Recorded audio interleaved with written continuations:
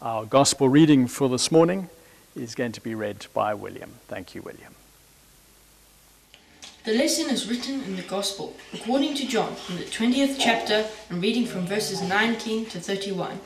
Jesus appears to his disciples. On the evening of that first day of the week, when the disciples were together, with the doors locked for fear of the Jewish leaders, Jesus came and stood among them and said, "Peace be with you." After he said this, he showed them his hands and side. The disciples were overjoyed when they saw the Lord. Again Jesus said, "Peace be with you. As the Father has sent me, I am sending you." And with that he breathed on them and said, "Receive the Holy Spirit. If you forgive another's sins, their sins are forgiven. If you do not forgive them, they are not forgiven." Jesus performed many other signs in the presence of his disciples, which are not recorded in this book. But these are written that you may believe that Jesus is the Messiah, the Son of God, and that by believing you may have life in his name. Here ends the lesson. Thanks, Will. My recently turned 13-year-old son really growing up. But thanks, Will. I wrote in our newsletter that went out this last week a description of what I really hope as we dare to dream about the future of ourselves, the church, after lockdown, after the end of this quarantine. What is the world going to look like? As we begin to dream, I wrote in the light of Easter that I hoped this would be kind of what it is. We are called out of our tombs into the warm morning light of a new day, rebirthed, transformed, with new confidence and new power. I really hope that that is true for us in the power of the Spirit at work. But this morning as we read the reading describing that first evening of the resurrection, that's not really a description of the disciples at all, is it? As we see them behind their locked doors, there really is no indication of transformation, new confidence, new power. And so, what is going on in that story? Why is it that the resurrection has not had this transformative effect on Jesus' disciples? I wonder why it is that they were afraid. Let's put ourselves into their shoes and just ask questions why that evening they were afraid, that they chose to go into a room and to lock the door in fear. John tells us, in fact, that they were afraid of the leaders of the Jews. And if we put ourselves into their shoes, I think we can perhaps understand that they thought that with Jesus' death, maybe they were next on the list. In reality, there was no evidence of a persecution that broke out against Jesus' followers. And even in the preceding passage, we see how the women, first of all, go to the tomb, and then John and Peter also go. And they encounter nobody from the authorities at all. If there was going to be a persecution, you would imagine that that's where they would have gone to find these Christians, these followers of Jesus. So maybe the first thing about the fear that they experienced that day was that maybe it's quite a subjective thing, that it's, in a sense, slightly irrational. There was no evidence that presented itself for them to be afraid. But as I look at my life, and probably true for you too, there are moments in my life where I've been afraid, and it has been irrational. It hasn't really been based on factors, but it's been based on the state of my heart and my head, my emotions that have led me to be afraid. I think there was another reason that they were afraid that night, anxious.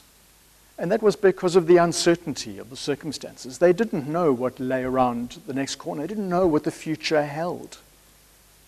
We're told that even as John and Peter went to the tomb, in verse 9 of John 20, he writes, they still did not understand from Scripture that Jesus had to rise from the dead.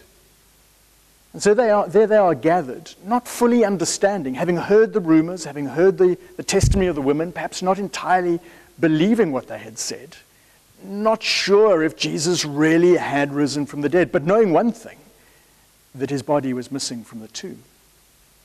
And so they must have gone, well, we didn't take it. We didn't take the body. Not sure whether he's resurrected or not. Has somebody else stirred in the body? Is there an agenda unfolding around us that we're not aware of? There must have been lots of anxious conversation in that room that night. I think there's a third reason why the disciples were anxious, why they were afraid that evening in that upper room. And I think the root of it was a deep sense of shame. They're standing in that room. That may well have been the very same room that only hours beforehand they'd eaten the Last Supper with Jesus.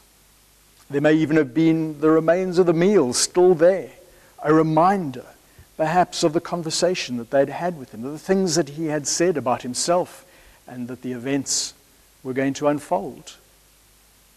And despite their bravado and so on of the time, standing in that room that night, they must have realized again that they had let him down, that they had drifted into the shadows at the most critical moment when Jesus needed them. And so the rumors of Jesus having risen from the dead probably multiplied their sense of shame. He may well be alive, and he's going to come to us, and he's going to point out our failings. There's a sense in which maybe that door was locked not to keep the authorities out, but in fact even to keep Jesus out. That room begins to represent, and its locked door begins to represent all the reasons why that little group of disciples were robbed of the joy of knowing that Jesus had risen from the dead, that there was indeed new life, that the promises of Jesus were fulfilled, that his promises were true. All of that joy and hope was not theirs that night because of that locked door and because of their sense of fear.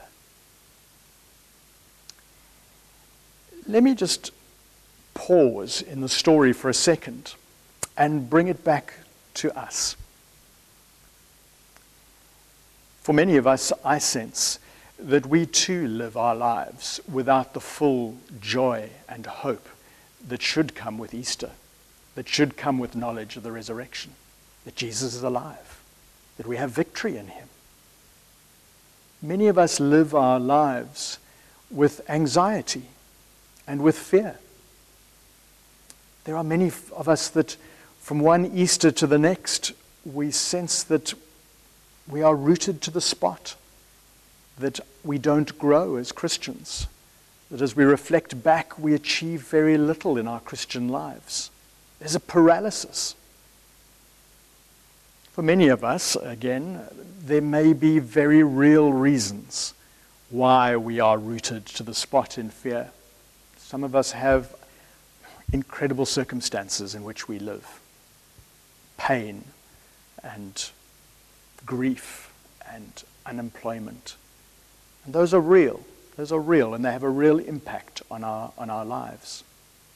For some of us, the anxiety that we have is a sense of our own shame and lack of worth and so on. For some of us, the fears that we fear are irrational, that they stem from deep emotional things within us. Hard to put our finger on what they are. But the result is all the same, is that we don't have the joy and the hope and the victory, the transformative effect that should come with the resurrection.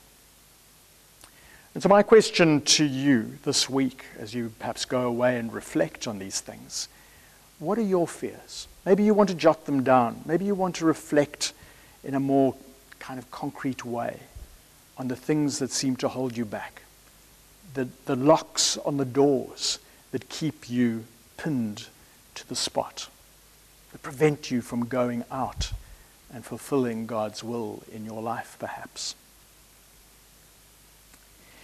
The great joy of this picture is that Jesus does something about their fear, that he takes the initiative, that he appears in their midst. Miraculously, through the locked door, Jesus appears amongst them. Doesn't wait for them to invite him, doesn't wait for them to put themselves right. He simply appears in their midst. And the other thing is that Jesus doesn't immediately point his finger at them and say, well, thanks guys, where were you? He doesn't point out their failings. He doesn't ask them to ask for forgiveness. He doesn't even mention any of those things. He knows them, just as they know their failings, but he doesn't raise them. He doesn't raise those things. Instead, what Jesus does is he gives them what they need most. Peace. Peace be with you, says Jesus. In the midst of your anxiety and your shame and your fear, Jesus gives them the antidote to all of those things, his peace.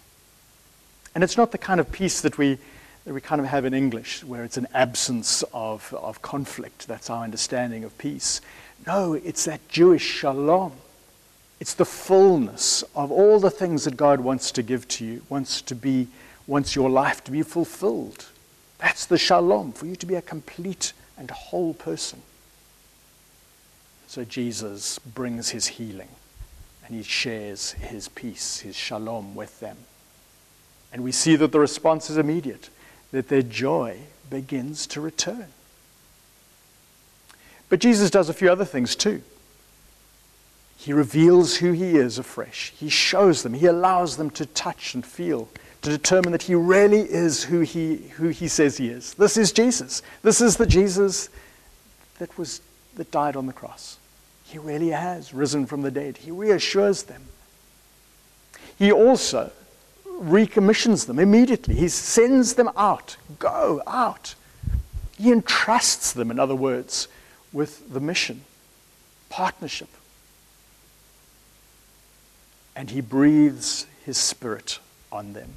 It's John's little mini Pentecost as he equips his disciples afresh for the things to which he calls them.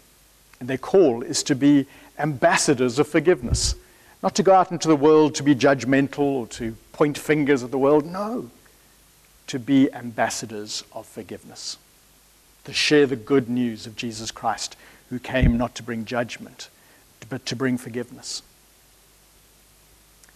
There's another aspect that I want to share with you, which I think is really beautiful. That in the scene that John recreates, there's a little hint of the Old Testament.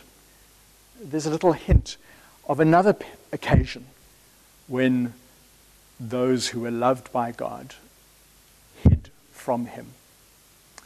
The words from the Old Testament, of course, come from Genesis as we go back to the Garden of Eden.